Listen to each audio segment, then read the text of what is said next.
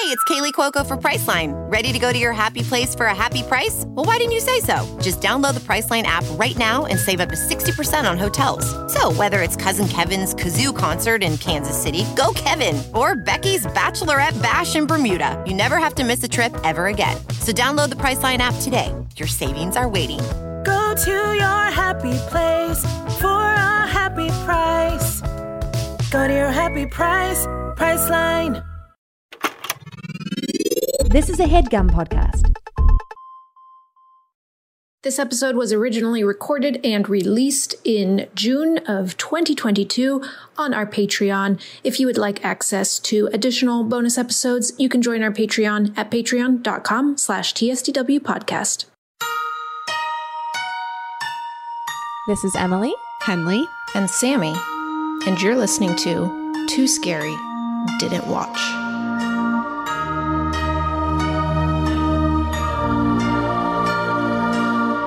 Hi, everyone. Welcome to Too Scary Didn't Watch, horror movie recap podcast bonus episode for June, for the birth of our queen. And no, I'm not talking about Toni Collette. I'm talking about Sam Smart. the true queen, the first queen. The true queen. A necessary clarification. We do have two queens. We can have as many queens as we want. Excuse you for limiting our royalty. Wow, here we are. Here we are. Oh my God, you guys, we're recording at a different time than usual. And I gotta say, hard to tell. I'm being exactly the same. There's a bit of a different vibe. It's an evening recording. Henley and I are drinking some alcoholic beverages, if you can believe it. Yes, you guys, I need to warn everyone. I haven't had dinner and I have had 2 drinks. So it's that evening energy, baby. We'll see what happens. It's going to be Hereditary all over again. Oh boy. Oh boy. Oh, and that just makes me want to add that, like, I'm only not because I had too much this weekend. And it's not that I'm like not fun, in case not the people who don't drink aren't fun. They are. But I just want people to know that it's like, I wish I was. You know what I mean? It's important to take some time off every now and again. I'm taking some time. I'm taking some time off right now. I'm taking time off. Tonight is time off for me. That's very good for your body. Also, when you have been hungover recently, the last thing you want to do is drink. Ugh. Yeah, truly. It doesn't even. No, it does sound good to me, but it doesn't. But I couldn't bring it to my lips. You know what I mean? Like, the thought is good, but I know if I went to do it, I'd be like, no. Mm-hmm. But sometimes it takes even less than like 12 hours. Like, you can wake up hungover and then by 6 p.m. be like, I guess a drink could be good. I don't think that's good to do. You know what that you know what that reminds me of, Sammy? Anytime I've been hungover, you've been like, have a michelada. And I do not want to have a michelada when I'm hungover. But I saw on Instagram, they fucking targeted me with a michelada t-shirt. And they meant it for me. Spoiler alert, I'm definitely going to buy it for you next year for your birthday. I can't wait. You got to wait another year. A full calendar year for your michelada t-shirt. Planning. It's actually really cute. I bet. Honestly, though, as soon as you said that, I was like, a michelada, though. Like that, I can. Oh my God. Emily, do you want to pause? You want to go make yourself a michelada? I don't. The combo of beer and tomato juice would just absolutely be that's terrible for someone that's been struggling with some heartburn. It can't really get much worse than a michelada, I guess, or a Bloody Mary. Either way, anything spicy and alcohol, tomato juice, briny. Yeah. Those are all the things I love. Oh yeah, everything you said just made my mouth water. It's also very hot in Los Angeles right now, so I've got a couple fans on. I hope the noise is okay. It is. I can't hear it at all. Is it hot in New York, Henley? It's not too hot, but it's hot in this room because I closed all my windows for noise reasons. But it is hot in this room currently. New York City noise. Emily, did you know I just looked at the weather app and there is a 50% chance of rain tomorrow and the next day? Oh my God. Absolutely stunned. I did not know that. And you know what's crazy? I love to check weather apps. And you know what I love? I love the hour by hour. And sometimes they'll give you like a 15 minute by 15 minute just to tempt you. They're like, if you pay for premium, you can get this all the time.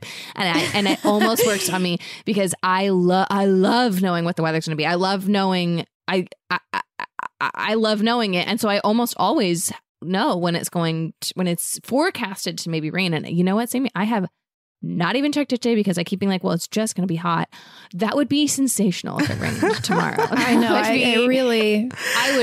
I would love it because I also have to go into work tomorrow. And I like when it rains when I'm at work because it makes everything feel kind of chill. Cozy. Yeah. And it's like, well, I'd be inside anyway, you know? Well, you need to move to New York because on the weather app, that's just like the standard weather app that you have on all iPhones.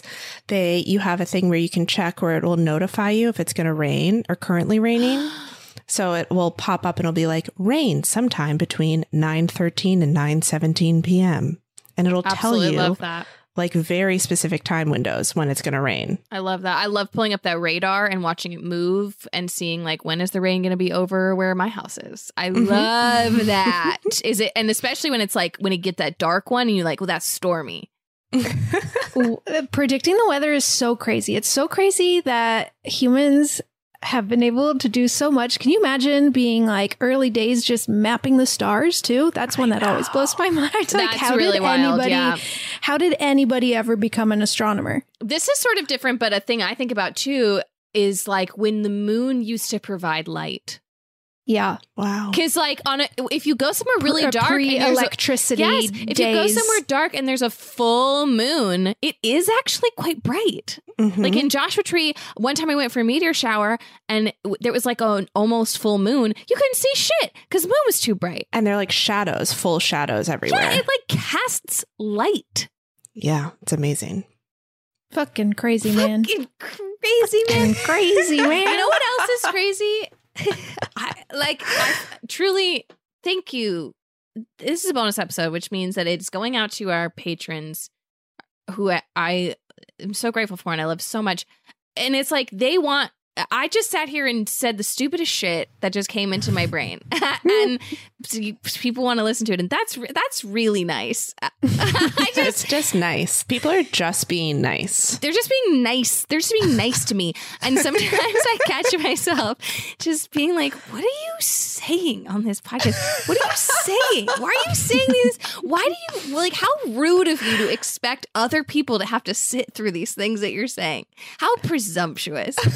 That's sort of how I felt just now talking about the moon. Here's the thing, though, Emily, is that it's me and Sammy more than anyone else that is sitting through this gorgeous summary of the moon casting light. Thank you. It was sort of like poetry. Not more than anyone else. I didn't mean it like we're more important, more that like you're loving every second of it. You're here in real time. We're here live, we're real loving time. every second of it. Maybe other people do too. That's really nice. And you're like, you can't turn me off. The only way to do that would be like, shut up. And that would be so crazy if you did that. That'd be so mean. It would be mean. Can you imagine? No.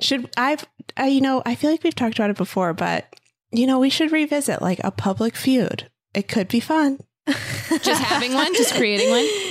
Can it be passive aggressive through like Instagram stories? Like, I'm not speaking to Henley right now and I'll tag you in it. Well, that's too aggressive. That. Like every bachelorette breakup where they like post mutual statements, typed text in their Instagram stories. Are you referring to Katie and John? Today I am referring to Katie and John. Up? Today I am referring to Katie and John, but as of a few days ago, I also could be referring to Michelle and Nate. That's very true. And at any time, you could be referring to any of them, to be completely honest. It's true. It's true. Like 99% of them haven't stayed together, right? Correct. That's probably... It's a very high percentage. Yeah, it's not very high. A way to meet a life partner. It's not a way to meet. It's not a way to meet a life partner. But it's a good way to get really famous. Yes. It's a great way to get sponsorships. God, it's a good way to get sponsorships. But this is a delayed birthday episode for me. We were going to record something for the first half of this month, and we were all together in person, and a recording that we did got ruined. It did. First one we've lost in a while. In a long time, yeah. It was really sad. I just forgot how to do it. And also it was a fluke. It was a fluke. It was technical difficulties. Yeah, no, Sammy, it had nothing to do with you. It had nothing to do with you. You did everything right. Yeah. It was a real IT crowd have you tried turning it off and on again situation. I just had to restart my computer and then everything worked again fine, but it was too late at that point. It's one of those things that's with the recordings. It doesn't always tell you as it's happening when it's being glitchy. And then you finish and then it goes, oh, by the way, this didn't work. And it's like, I've been sitting here for an hour. Why didn't you tell me? Yeah, let's call him out. Audacity. Mm-hmm. That's on you. That's on you. How dare you? You need to fix that problem because it is really the reason of all of our lost episodes. That's true. It's also the reason of all of our used episodes. That's true. It's got a pretty good batting average. I feel like 99%. Just in case Audacity like comes after us, I don't want them to come after us. I wonder who's behind Audacity. That just made me think about like whoever's running Audacity. Figure who is that? Listens to every podcast for anybody saying something bad about them. They take it away. They take it off your computer and you can't use it. I do want them to fix that problem though. The dropouts need to be we need to be notified of the dropouts earlier. Anyways, this is another part where it's like people are listening and it's crazy. Honestly, it's the sort of thing that we simply must stop thinking about, because I will say this after every sentence I speak for the next however long this takes. If I start to think about it too much, but sort of a fun episode in that we all watched the movie because it's Sammy's birthday episode, and she said, here's what I want you guys to do, and you cannot say no to a birthday girl. This is the one rule we all know to be true. So we all three of us independently watched this movie. I lolled. I was laughing out loud. I'm very excited to hear. Okay, yeah, this week's bonus episode movie is Evil Dead 2, directed by Sam Raimi, written by Sam Raimi and Scott Spiegel, starring Bruce Campbell, Sarah Berry, Dan Hicks, Cassie Wesley, and Richard Domier. And yeah, tell me your guys' initial thoughts. It was all I could think about while I was watching. It was like, what are Emily and Henley thinking about at every scene, every moment? I was just thinking about you guys. Okay. At first, I was initially extremely confused because I didn't understand what the concept of the movie was, which later after doing a little digging, I was able to grasp. I paused it and looked it up because I was certain I had somehow accidentally started Evil Dead, which I haven't heard about in a while, but it was one of our first episodes. But I was like, wait, what? He's not, he already was, what? Yeah, he already did all the same reactions. For the record, I've never seen Evil Dead 2, so I also had no idea and had the exact same experience where I was like, wait, what the fuck? Are they just pretending Evil Dead 1 didn't happen? Yeah, I was like, is Ash just like an idiot or what's? No, it is. So it's like it's a remake / sequel / like reimagining. A requel. The original requel. So I read that they weren't able to get the rights somehow for the original film. And so they just redid it in order to explain why Ash is there. But also changed it enough for it to feel very confusing. Like they cut most of the characters out. All the other characters. Just Ash and Linda. Mm-hmm. Yep. Well, it's just weird because it's like, just start the movie where Evil Dead ends. Like, you don't need to remind us like why they're in the cabin. Yeah, I think it's basically like Sam Raimi wanted to make Army of Darkness Evil Dead 3, and Evil Dead 1 did not end in a way that set that made that possible. And so this movie is a bridge between the two. That is just incredibly confusing, but also, if you let all of that go, very fun. I think if maybe we hadn't talked about Evil Dead, we would have probably all been fine. You know, like I think you can start here, and it's probably less confusing. Yes, I think that almost made it more interesting to me, though, because I was just like, what is happening? Why are they making this choice? And that kind of made it more engaging in a way. And then, honestly, I mean, we'll get into the recap, but it just made me laugh. Like, it was it's so funny. Silly. It's wild. In so many places. Silly. And that was something that Steven our guest who did Evil Dead 1 on one of our first episodes talked about. And, you know, I didn't believe him, of course. But now that I have spent 3 years listening to horror movies, I am in a place where I was able to appreciate how absurd it was and completely get it. I mean, I don't necessarily get it completely, but I was laughing. And that was a big step for me. Okay, good. That makes me very happy. This was a big one in terms, like, we've had movies described us before where our people doing the recaps, you included, Sammy, have said, like, it's worse to hear this than to see it. Sometimes that's not true. There are some things one for that. There are some things that, like, I absolutely don't ever want to lay eyes on. Like, I'm certain, for me at least, I'm certain that watching Hereditary would be worse than hearing about it, even though hearing about it was pretty bad. But this, I remember that being said about Evil Dead 1 is like, it's not actually, like, you could watch this and not believing it because it sounded horrifying, because you describe things like, you know, decapitating somebody with an axe. That sounds awful. And I could picture it in my head as very awful. But then the way they do it in this movie is actually so funny. Incredibly light. Yeah. So that was interesting to see. Good. Okay. I'm glad, because it's basically wall-to-wall gore in a way, but it is just done in such, the tone is comedic, I would say. Like, there are jokes throughout, and it just, you know, made in the 80s has... It's campy. It's not hyper realistic. That's the thing too, is that, like, I feel like I know there's been remakes, like more modern remakes of Evil Dead, or there's a show or something, or both. Or... Yeah, there's both. I think the remake is with Jane Levy, directed by Fede Alvarez, who did both are in Don't Breathe, which we just did. Because I feel like there's a universe where there is a version of this movie that, even though it is still silly and campy, I would not want to see, because I think this one, you know. The chainsaw, I hate a chainsaw. You guys know I hate a chainsaw. They never show the chainsaw actually entering a body in a way that is, like, upsetting to see. And I could imagine a remake having a lot of fun with showing that kind of stuff. And so that was also a big relief for me, is like all of the moments where I was like, oh no, I can't watch this. They didn't make me. They would cut away to shadow, or like only show the other side of it, or do something that would make it manageable for me. Yeah. And we'll get to this, but one of the trivia is that the producers insisted upon using different colors of blood to avoid an X rating. I had a feeling that was, avoiding a rating situation. So that's part of it, I think, is that, like, there's one point where it's all green blood. Like, it just one's looks blue, fake. one's even the red blood looks fake. It looks like it's like really bright neon. red. Yeah. Okay, so it has a 95% on Rotten Tomatoes. This is crazy. like widely regarded as one of the best sequels of all time. This movie is basically The Godfather 2, just saying. Wow. I dare you to find a list that doesn't include Evil Dead 2 on best sequels of all time. It's in there. 72% on Metacritic, 7.7 on IMDb. And I ate a weed gummy before I watched it, which was my first time dabbling back. This is sort of a real party episode.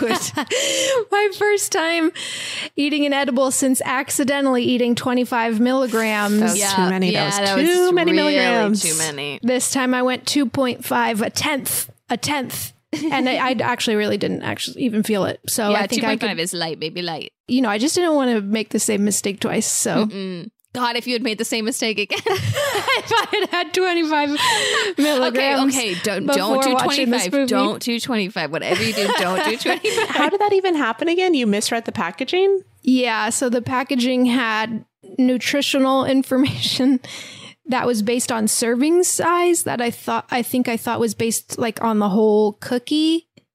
And it was like serving size 50 milligrams. And I thought that meant the whole cookie is 50 milligrams, but I didn't see that the serving size is like a quarter cookie. And so I was like, I don't want to eat. It was something like that, where I was like, I don't want to eat the whole thing. So I halved. You were trying to do cookie. less, and you ended up doing way more. A lot more, yeah. Terrifying. But it's like, that's on them, because a cookie is a one serving situation. Right. But I guess with weed, it's maybe they just have different but ways then just of make mini cookies. Inexperienced. Just make smaller cookies. Don't make me. Well, I bet on the front of that packaging it said like 100 milligrams or however many milligrams the cookie was. It probably said on the front. Yeah, I probably did. But you're just being too smart for your own goddamn good. You're trying to do I was math. like doing math on the back. Yep. How do I protect myself? Yeah, it backfired. Okay, should we do trivia now or do we watch the trailer now? I always forget what we do first. Yeah, let's hear some trivia. Let's hear some trivia. Okay. I was tasked with doing the trivia this week. It's a lot of pressure, but I'll try to follow through. I believe in you. Okay, so first up, Bruce Campbell's favorite film of the trilogy, after everything we've said, makes a lot of sense. Yep. Okay, this next trivia I'm going to tell you guys feels like it can't be real. Oh, I love woes. Nonetheless, it was in the IMDb trivia. Okay, the sexy, surly Bobby Joe was inspired by Holly Hunter, who was a housemate of Sam Raimi's in the early 80s, along with Joel Cohen and Frances McDormand. Yes, I wrote that down. Weird house. I wrote that down as well because I was just looking at the Wikipedia. If it says it on IMDb and Wikipedia, it's got to be true. It's true. Then it's true. Two user-sourced things. But yeah, it said that Spiegel and Raimi, Scott Spiegel's the other writer, wrote it in the house in Silver Lake, Los Angeles, where they were living with the Coen brothers, as well as Frances McDormand, Kathy Bates, and Holly Hunter. Kathy Bates?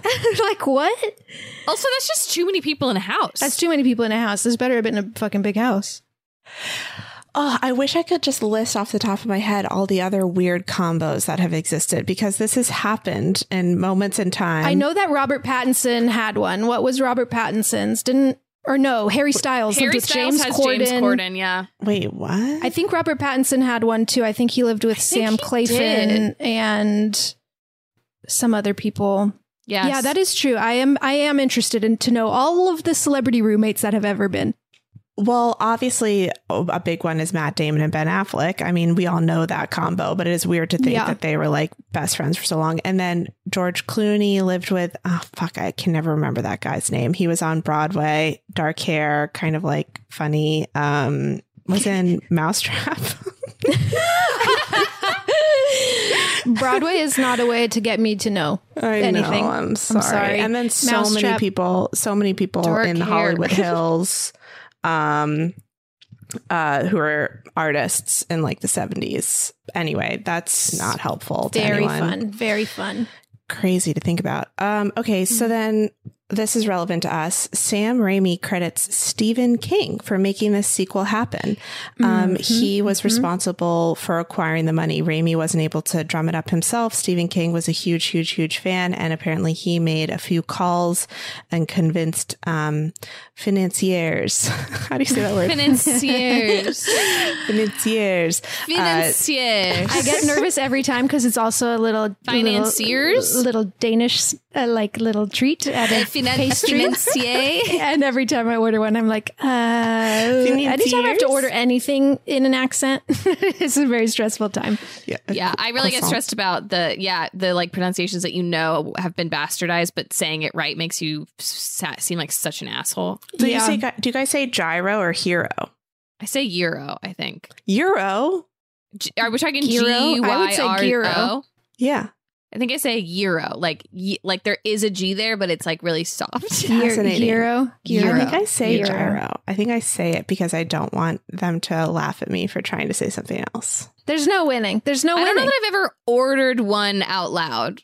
I don't think I have. You just write it down. But you know what I can't get myself to do? I can't bring myself to say bruschetta. I can't do it. Oh, I can't. Neither. I simply can't. I know that it is wrong to say bruschetta. I know that it's wrong. Oh, I always say bruschetta. But it doesn't feel as wrong as saying bruschetta. Do you know what I mean? That one feels wrong. Yeah, like wrong, like on a human level.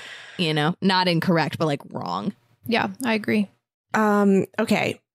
Bruce Campbell completely improvised the scene where he fights his possessed hand in the kitchen of the cabin. That's a great scene. Sam Raimi praised his performance. It was apparently the first take of the scene.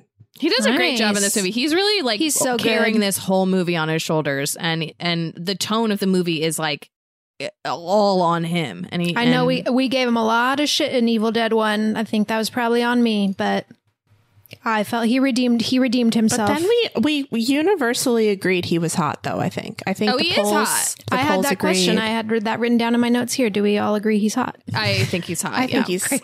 Great. Unfortunately, yeah. Great. Unfortunately. It would be more fun if I didn't, but I simply do, and there's no denying it. It's unanimous. Okay, just a couple more. Most of the film was shot on a set built inside the gymnasium of the Junior Folsom Junior High School in Wadesboro, North Carolina. And I just think it's really funny. Can you imagine being in junior high and knowing that like one of the more popular horror movies that'd be cool. has been filmed in your gym? That would be crazy. That'd be fun. I'd be into that. Okay, the last one. Evil Dead 2 was very popular in Turkey and Istanbul, and though it was played in 2 cinemas on the same street simultaneously, it was still shown for over 2 months. Its success led to the re-release of its predecessor, The Evil Dead, in 1990. Oh, no, just the regular release, because that had been denied a release until then. So that's fun. That's cool. Yeah. That is cool. I want to go to Istanbul. I've heard Turkey's I do too. I've heard it's really cool. cool, and Istanbul's supposed to be really cool, and also there's a lot of street cats. Ooh, yeah. Love Have you heard about cats. They were no, this was Morocco, not Istanbul, but I'm going to tell the story because it's a great story, which is that when they were filming John Wick Chapter 3, and there's that scene with the dog fight with Halle Berry. Oh my god, I was like Heidi. That's not right. Heidi Berry. Heidi Berry. With the dogs, they have dogs. She has dogs. Yep. Anyway, it was really hard for them to film that sequence because there were so many street cats, and the like very well trained show dogs kept getting distracted by all these street cats and like chasing the street cats, which I just really love that all these cats were just like fucking everywhere, and they couldn't film because of all the cats. That's so funny. I would just die to be on that set that day. Oh my god, a perfect combination of things. For a lot of reasons. Okay, should we watch this trailer? Yes.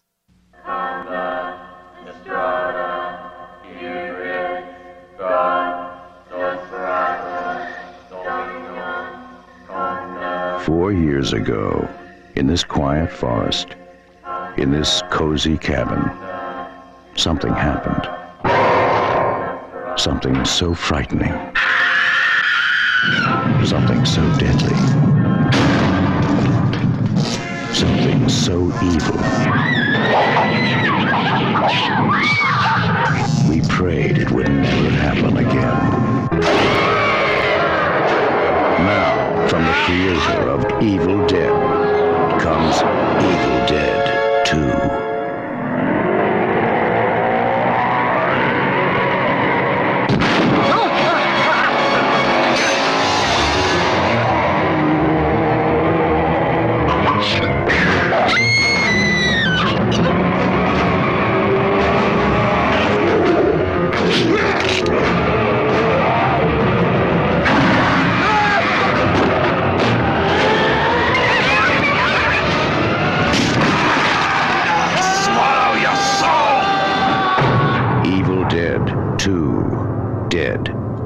Dawn.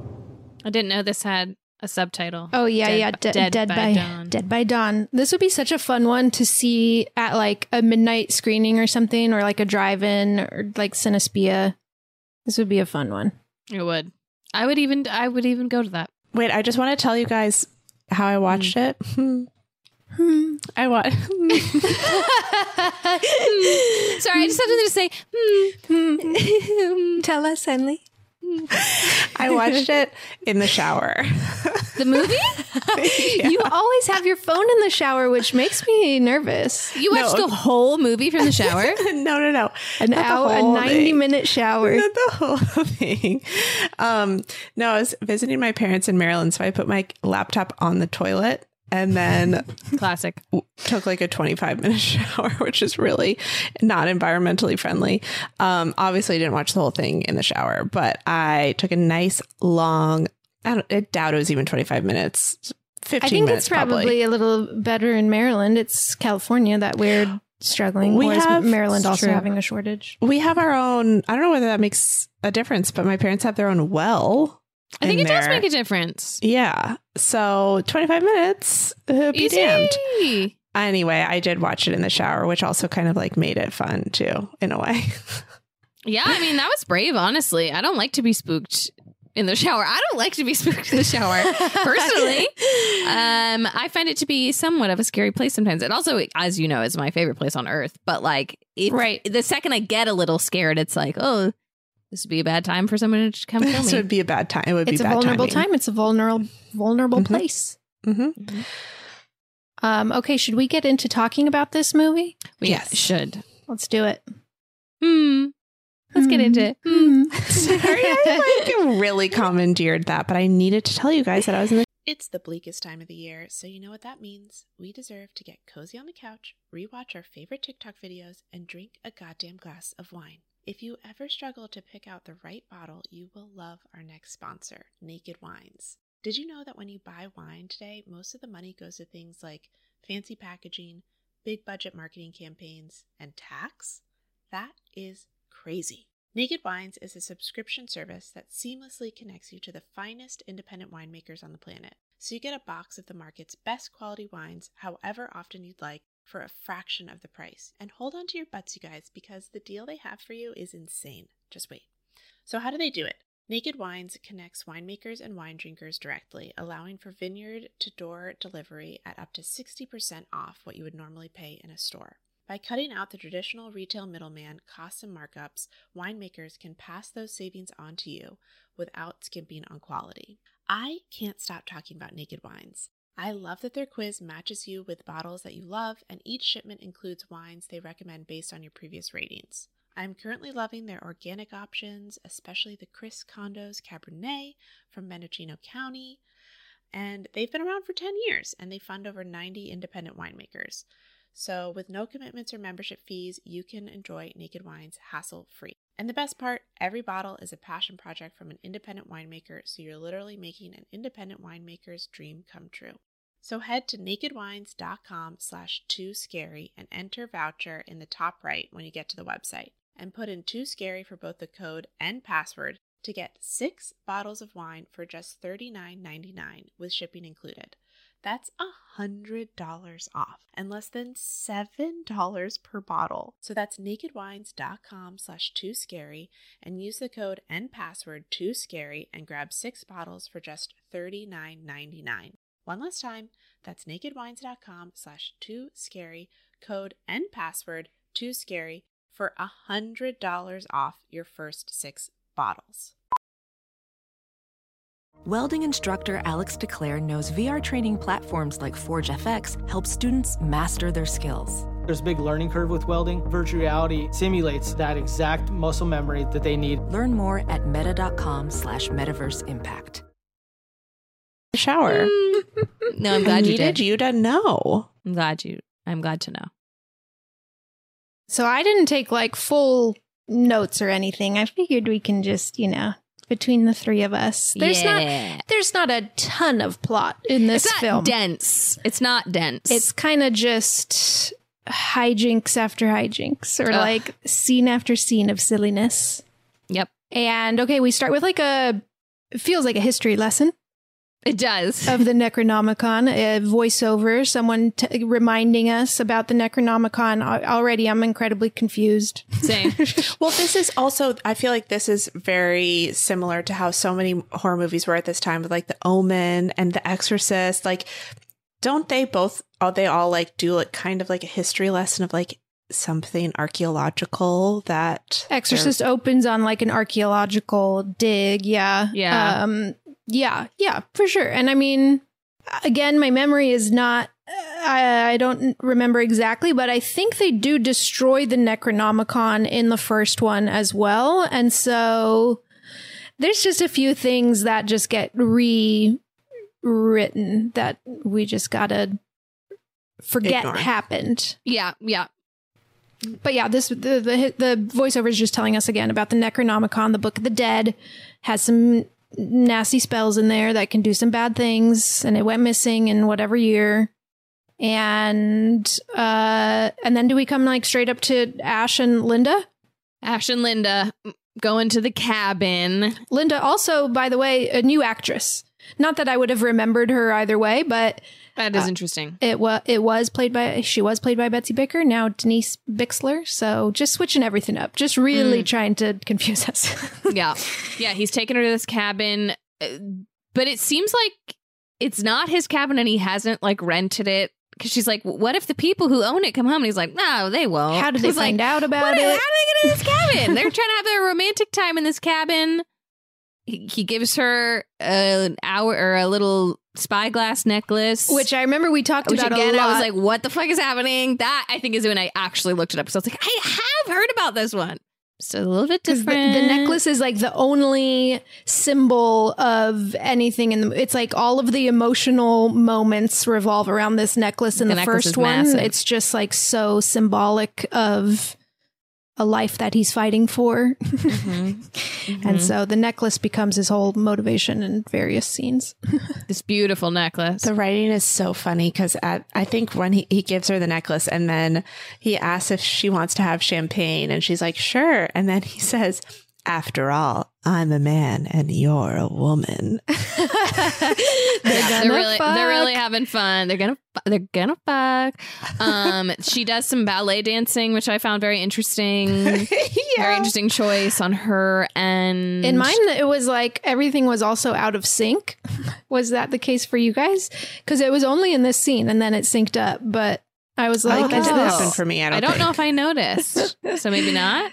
I was really transfixed by the ballet dancing. I was transfixed by the ballet dancing. Well, and she's dancing to Ash playing the piano. I mean, we shouldn't spend too much time on this opening, but it was outrageous. Ash is playing a very dramatic waltz on the piano. How do you start your weekend trips? I was going to say, you guys have never ballet danced while your boyfriend plays a dramatic waltz? We walk in, I say, Joel, get on those keys, and I just start doing tickle those ivories. My own play me waltz. It's really funny to think about Emily, especially because you are good at dancing. You are good at dancing. So and Joel can play those keys. He can't, but I will make him. He should learn just this really song funny. And this song only. Yeah, not dancing together. She's just dancing for him while he does his own thing. Pretty fun. And then pretty soon they find the tape recorder, right? That's the next thing I have written down. Yeah, and he starts playing it on speaker. Which is, I feel like, a lesson we learned from, again, the first... I'm going to stop referencing back to the first film. Sure, yeah. But it is something that we all know... Don't play something that sounds like ominous and maybe there's some Latin words in it and it seems like it's reciting a spell type of thing. Probably best to just not partake. I think the thing that was funniest about this scene to me is that he's listening to this recording, right? And it's so dramatic and he's shocked. And it's about this very intense discovery this person has made that's very serious.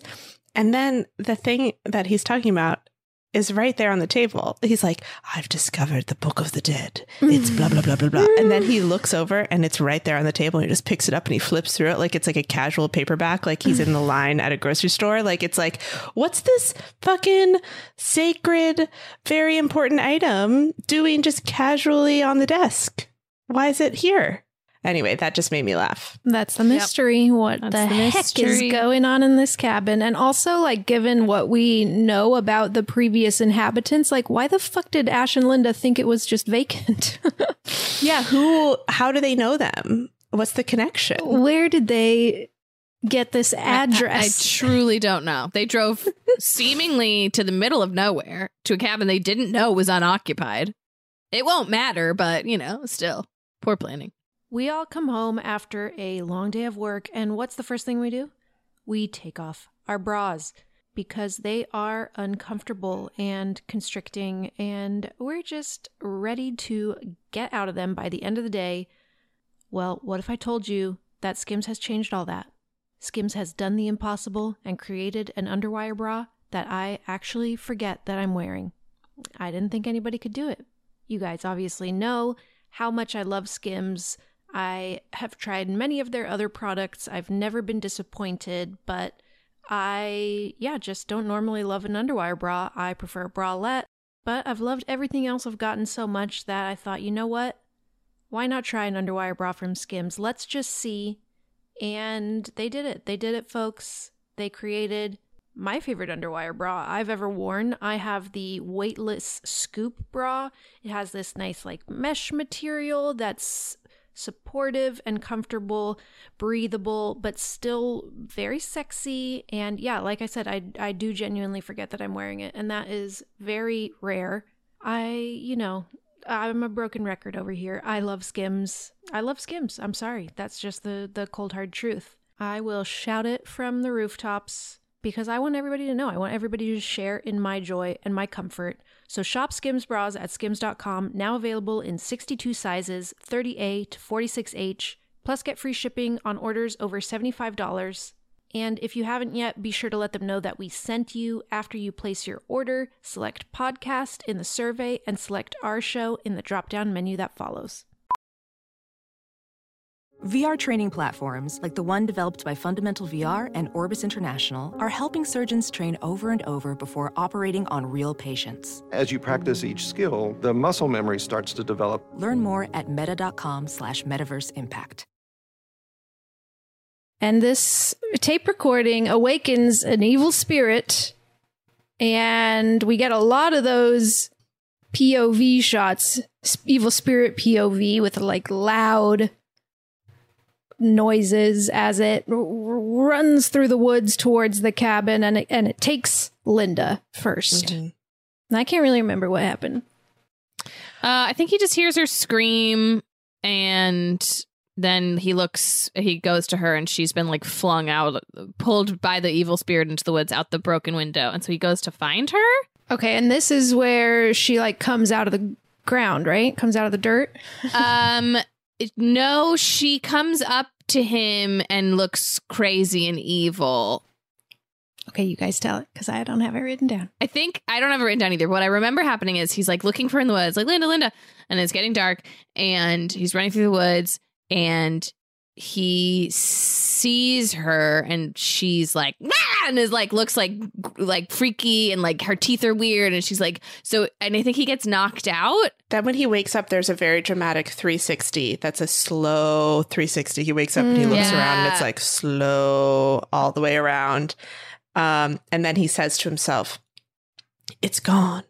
The sun drove it away." Oh, because when he wakes up and he starts turning into gross, creepy, but the sun shines on him, and then the sun he realizes he's normal. The sun drove it away. And then he tries to leave, and then he realizes there's a massive cavern now, or the bridge that was connecting him. Oh, it's like wrecked in a ridiculous way. It looks like as if it was torn up from the gods. Yeah. So he can't leave. And there was a shot in here where he flies through the woods, right? The like spirit like definitely flies him through the woods, which was like one of my favorite shots. It's like almost a requiem for a dream. I feel like does the same thing where the camera is mounted to the person and it's sped up so it looks like he's flying through these trees, but then he does like full loops and turns all around. They were having a lot of fun with camera stuff. Yeah. And the spirit, too, is like when the sun comes out, it looks like it's the smoke. There's like all this smoke and fog, and it looks like it just like sucks back into the earth. And it's fun to imagine that they just like reversed footage of like smoke coming. I don't know. It's cool. It's fun. A lot of fun. Clever cinematography. They're having a good time. And I'm having a good time. So I was also having a great time. And so then I think like darkness falls. Well, so we get a little shot of the professor's daughter arriving, or his scientist or whoever it was on the recording. His daughter arrives via plane. And God, I love the 80s where being like preppy was so in. And it's so funny. She has blonde hair, a polo shirt. She has a very blonde polo donned boyfriend. And they're giving great exposition where she's hopping off of this plane. And he's like, "Welcome home. Like, what'd you find?" And she's like, "It's great. Like, I found pages from the Book of the Dead. I can't wait to show you." And it's so casual and so like affected. It's so weird.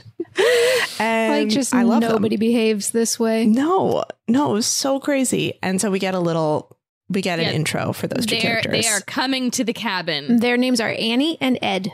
Meanwhile, is this when the girlfriend comes back? I think she reanimates. This is when I really laughed. Really delightful scene. We get, I think, like her hand comes out of the dirt. Maybe I'm imagining that. Had he already chopped her head off? I think he chopped her head off. That's part of the initial fight. The night before, when she gets evil, he chops her head off with a shovel. One clean little swipe right off. Oh, and then he buries her. And he buries her in the ground. And he cries. He's very sad. And cries. That's when I think the forest whips him around and knocks him out. And then he's saved by daylight. Yep. And so now she reanimates, comes out of the dirt, and finds her head and like roughly reattaches does like a little dance with her head, and she's like fully decomposed, like rolling it around, even though it's been one night. But yeah, she's doing ballet dancing again, and she's like using her head as sort of a prop. It looks like weird claymation. It's definitely claymation, yeah. And the music is it's the waltz that he was playing on the piano, but it's like a whistly version. So it's like a reprise. It was incredible whistling. I wrote in my notes. It was like I'm a pretty good whistler. I'm very bad at whistling. I'm pretty You're good a good whistler? Yeah. But I don't remember the waltz. But it was slow. It was really outrageous. So imagine a claymation figurine with a fake head doing this jaunty dance to a whistling tune. It's very funny. It looks a little like Nightmare Before Christmas-y. It really does, yeah. And he's like sort of mesmerized by it. How could you not be? How could you not be? But then she pretty quickly like reaches her hands through he had like boarded up the windows and she grabs his head, starts slamming his head over and over again into the wooden boards, trying to beat the shit out of him and like kill him. And I just know eventually she gets her hands on a freaking chainsaw. And then she gets her hands on a freaking chainsaw. At some point, he like grabs her head and puts it in like a clamp. Oh, that's what happens. Her head comes flying in. I think she throws her own head inside, and it bites down on his hand. And so with her little evil mouth, she's like clamped down on his hand really hard, and he can't get her head off his hand. And so he's like running around and he's like screaming, and she's just like slamming her head into things like it's a jar stuck on his hand and like bashing it around. And then he remembers there's a shed with tools. And so he takes her head on his hand into the tool shed and puts her head inside one of those like clamps that holds things in place and clamps it so that her head is stuck there. So he's able to get his hand out. And then, yes, he finds a chainsaw. Her body gets a chainsaw. Her body gets a chainsaw. That's right. And attacks him with it. And they do a little dance. He's trying to get the upper hand. And eventually, I guess maybe because she can't see. Probably because she can't see. She eventually chainsaws herself in half. A hot dog style, baby. You know it's hot dog style. And takes care of herself for him. Takes care of herself, but then Ash has to take care of the head. Ash picks up the chainsaw, goes to her face, which turns back into normal girlfriend for a minute, and she's trying to plead with him, and it's not working, and so she gets mad, and she gets evil again, and she goes like, Rah! And like screams at him, and then he goes to chainsaw her head. But I was pleased. We cut away. We just see like shadow. We don't actually see her head being chainsawed, so I was okay with it. I did write down that he said, "You're going down." So that was one line he said right before he chainsawed her head in half. You're going down. Pretty badass, Ash. And then I guess he goes back inside and to compose himself. Yeah, he's like pretty fucked up from what just happened, understandably. He's like sitting in a rocking chair and rocking back and forth and is like really not doing well. Does he get up and look in the mirror? Yeah.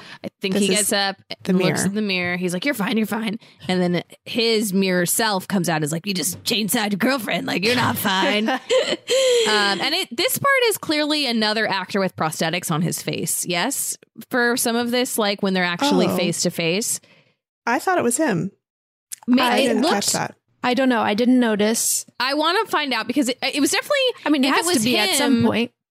I don't think they had the technology to like not make it another physical person at some point. There's a moment where I was like, is this person wearing like a fake chin? It just looks like really bizarre to me. That's funny. In a way that was fun. Yeah. But yeah, he starts like fighting with his own mirror self and wins, I guess wins. Yeah. And then something happens with the rocking chair, or maybe that's later. I don't remember.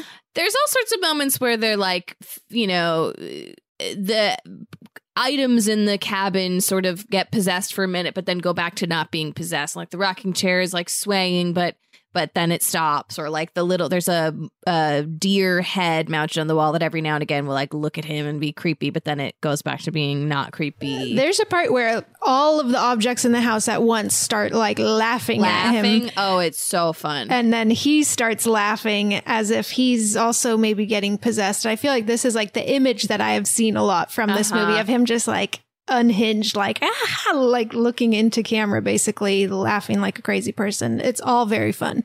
Well, I can't remember why this happens, but his hand somehow gets possessed. Well, because she bit him. Because she bit him.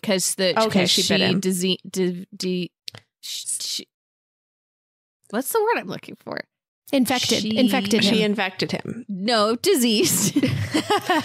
She passed along. I don't know what I was trying to say. She passed along the demon through bite. Through bite. This is the excellent hand acting that we have mentioned before, where his hand now is possessed. It's been infected and is no longer acting in accordance with the rest of his body.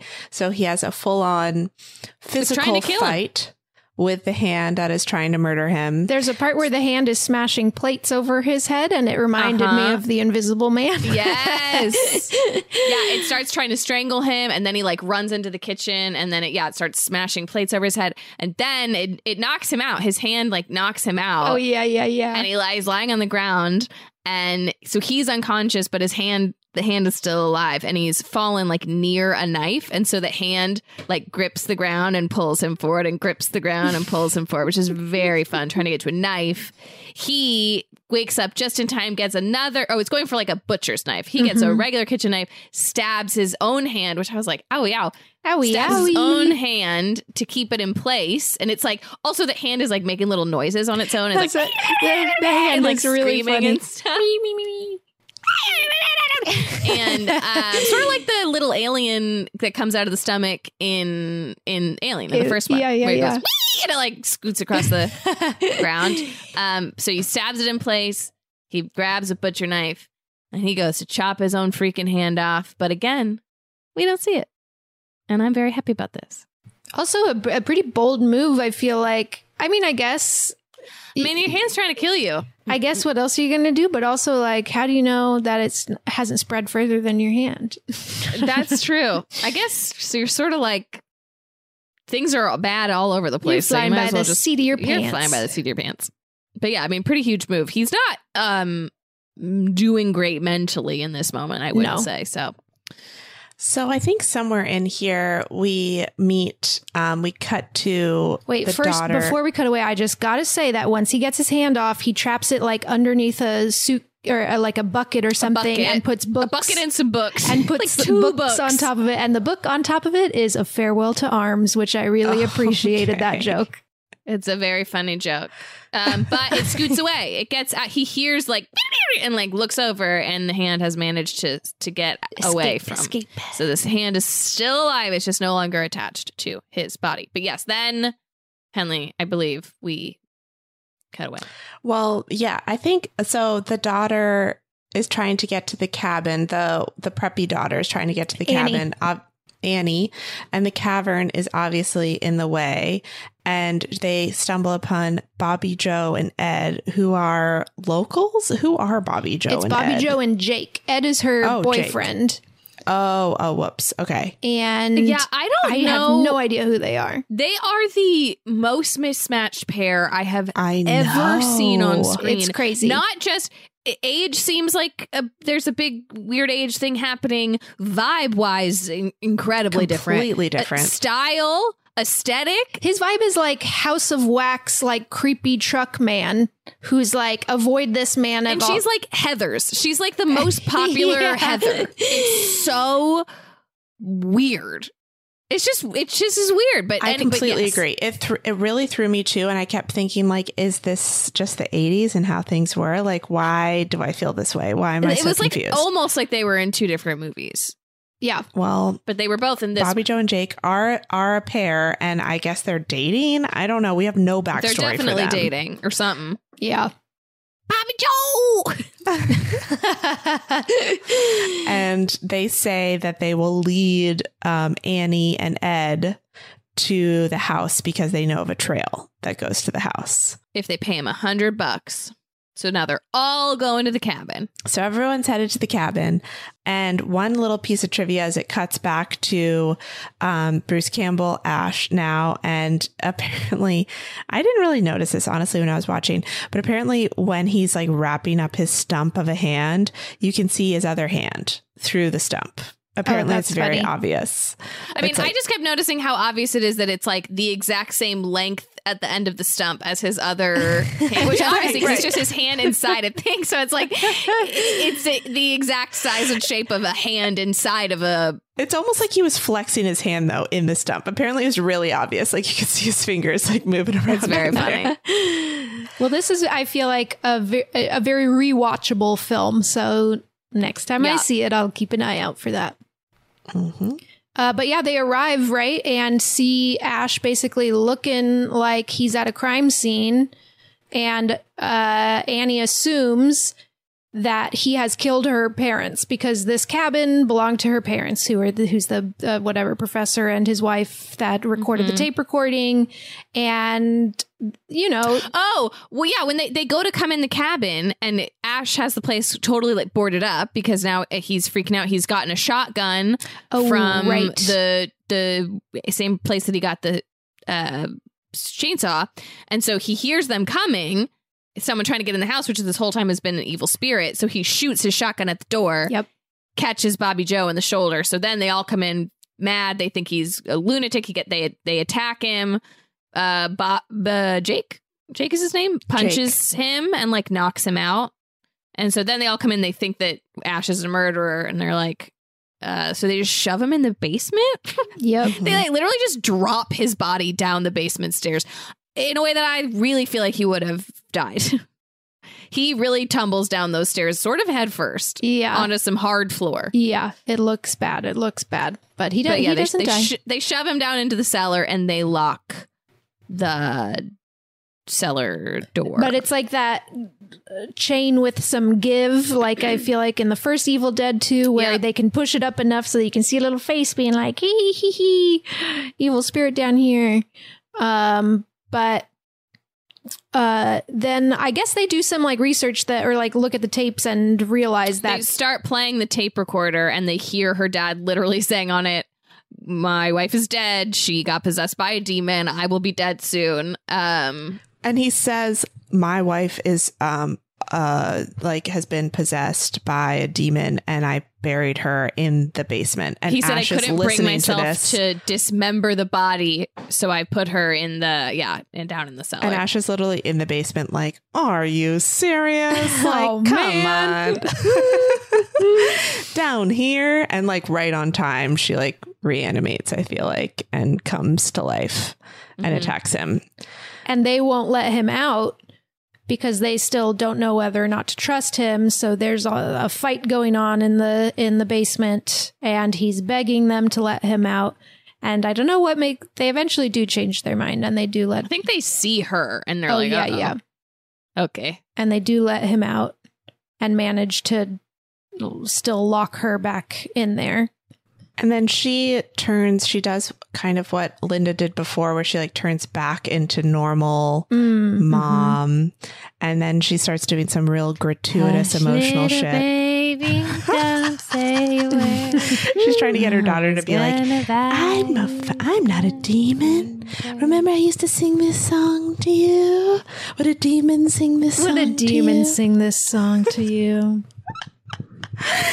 They all give up on that act so fast, though. They like don't even wait to see if it's going to work before they go like, just kidding. I mean, it's like, come on, try. But you're right. She really does lay into it thick. She's also like, you were 6 months old when you took your first steps. So like, she like recites facts from her life, which I do think is quite, that's intense. Powerful. Yeah. It's really impressive for a demon.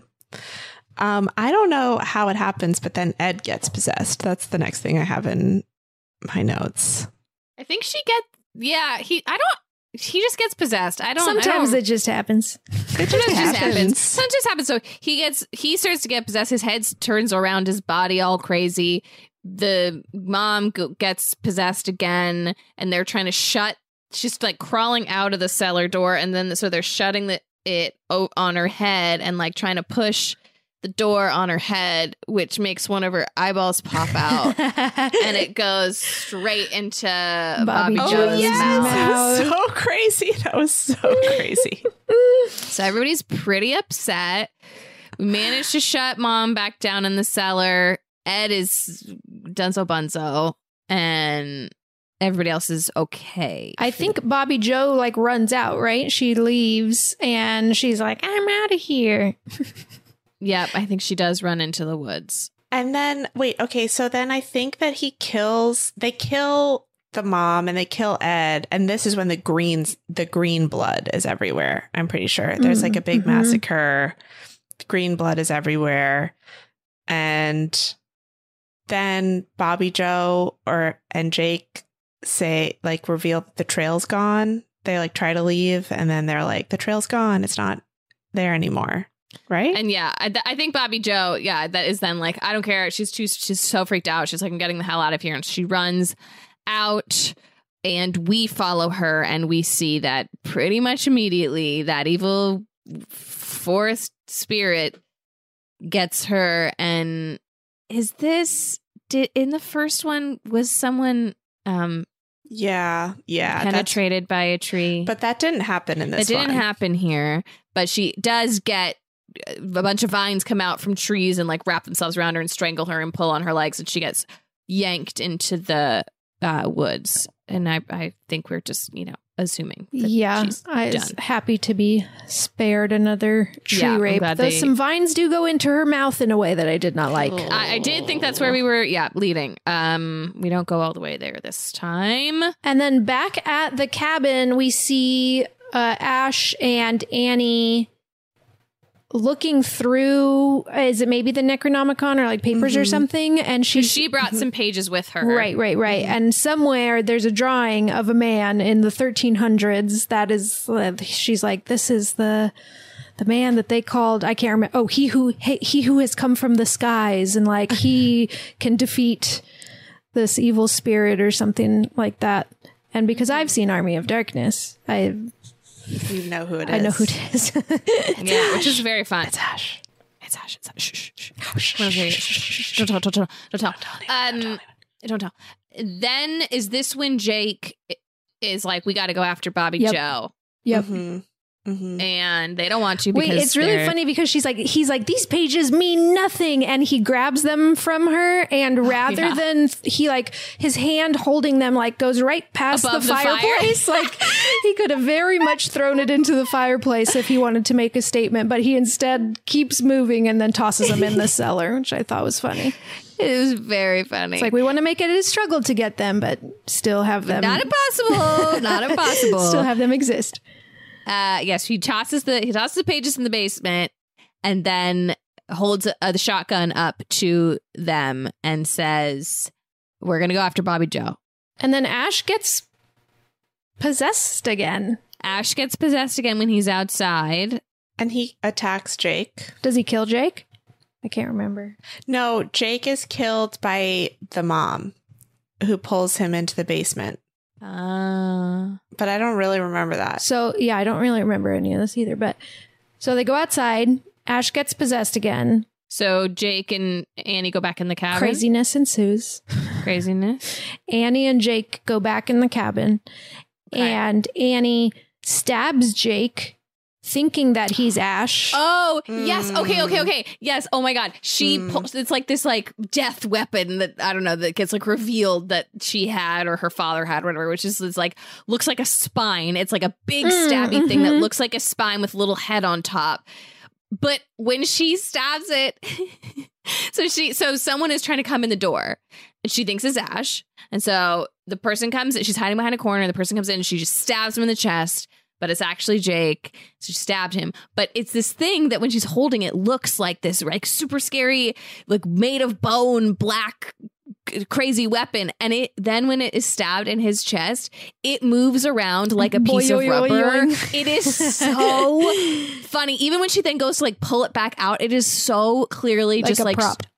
A full, like a rubber chicken tier prop. Yeah. It's so funny. I love it. I mean, that's the charm of this movie. That's the charm of this movie. But so yeah, she stabs Jake in the chest, has to drag him through the house because he's been stabbed in the chest, he can't walk. And so he's laying on the ground where, then the mom is able to grab him, I guess, and just grabs him by the head with her like thumbs in his eyeballs, eye sockets, I feel like. Just starts yanking him and pulls him down into the cellar with her. And Annie is unable to keep him out of there. And then that's when blood just starts like shooting out of the cellar door when he goes down. It's like a waterfall. It's like that elevator scene in The Shining where it's just like a cascade of blood pouring out of the cellar. Just so bright red. So bright red, so much.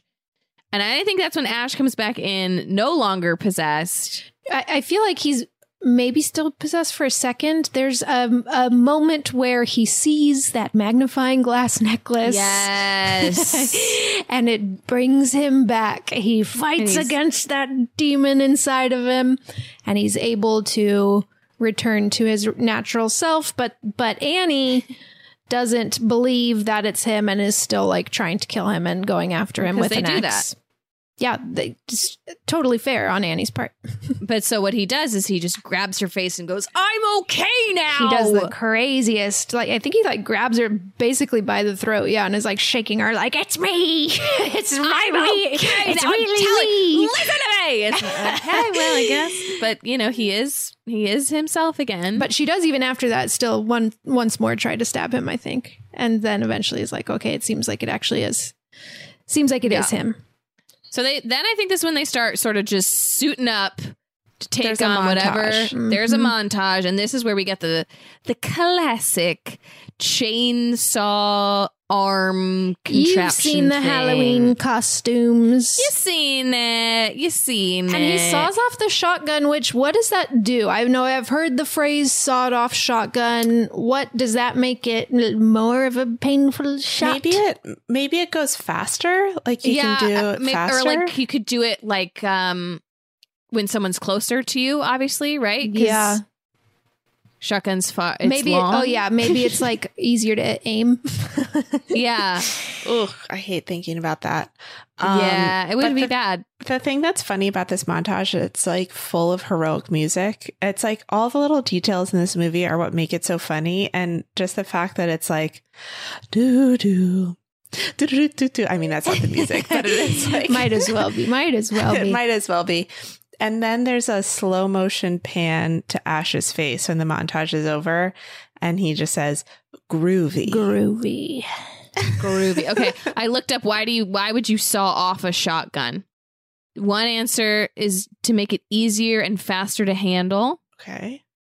Ease of storage. That feels like a crazy answer. You guys know what makes things easier to store? Cut them in half. If you're looking to store a couch, just cut it in half. That'll make it easier. This seems like the actual most reasonable answer, which is that the shorter barrel allows the shot to spread, making it easier to hit your target. Oh, that makes sense. I don't like knowing that. I'm on Quora, Quora, that website. Honestly, it's fucking certified. And I fuck with Quora. Mm-hmm. Matthew Stevens, who's a former criminal judge, retired, says, for no good reason, a sawn-off shotgun is not only illegal without a specific permit, but it is absolutely useless. Okay. All right. Useless. God, I do not want to get into gun talk right now because I really don't either. I'm sorry, but let's just say he does it. He has one. Ash has one. I think it's good to know if you're ever fighting some evil spirits. Yeah, fine. And only then. Literally, that's it. I wish that there were no guns. Annie gets no weapons. She's armed with her intellect. Yeah, that's I wish there were no guns as well, for the record. She just has her big rubber mallet knife. Oh, right. And then needs nothing else. She has the pages. She's the only one who can read the pages. So she, at some point, we realize, she's like, there are some pages down there in the cellar where if I read, so I have to read one page and that will open up a black hole. And then, no. I read one page and it turns the spirit into something, like gives it a physical form. Mm-hmm. And then if I read this next page, it creates a black hole. And we can push the evil spirit through that black hole and send it somewhere else in space and time. It doesn't, which I like. It's not like we're not getting rid of it entirely. We're just making it somebody else's problem. Also, a 2-step spell is kind of funny to me for some reason. It's kind of like if we're going to deal with it with magic. Yeah, why do we just why do is it the got to one? be a 2-part thing? But so Ash has to go down in that cellar and get those freaking pages, but the mom is still down there. And she gets nasty as hell. She's nasty. She grows a long snake neck. Is this where she says, "I'll swallow your soul"? Yeah. Yes. Yep. Yes. And then he says, "Swallow this." Oh, hell yeah. And then he shoves the shotgun in her. I wrote in my notes they have sexual tension for a moment. Oh, he didn't mean that. I don't mean that about the mom. I mean that about I would love it if in this scene he was like, wait a second. And it seems like for a second he's into it. Okay. You'll swallow me whole. Ew.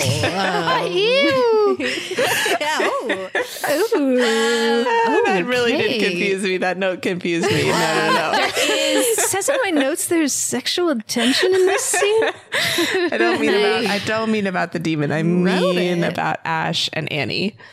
They have sexual tension where they're like, seem like they're going to make out. And it's like, I love it when movies do this. It's like the last thing I would be thinking about is making out with someone right now. It's also his girlfriend died less than 24 hours ago. Her boyfriend died less than 1 hour ago. That's true. It's just, it's like we talked about with Dan Lippert.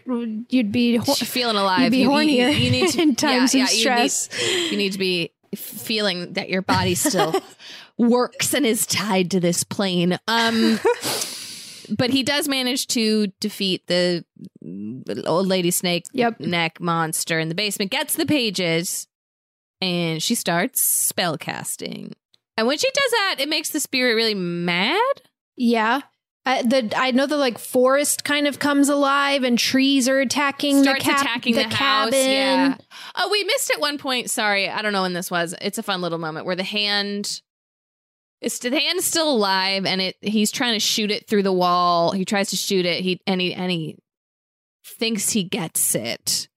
The little hand demon, which is still out there somewhere. It's like trapped in the walls like a little rat. It's funny, they do like a repeated gag in this where the noise of the hand is coming from different areas and all of the actors will turn in unison and look in different directions. And it made me laugh every single time. I loved it. Yeah, it was very good.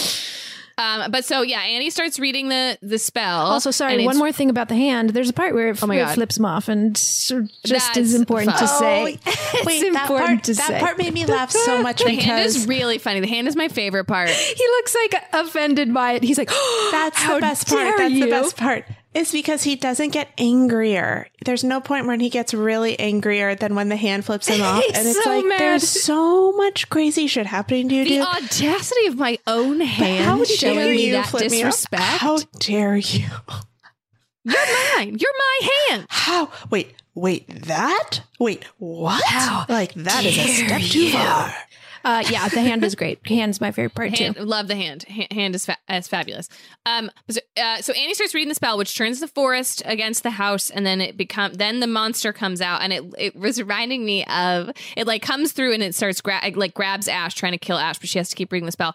But the aesthetic of that monster reminded me of I forget what his name is, but that game show, and I think you should leave where Chunky? Chunky. That's a Chunky?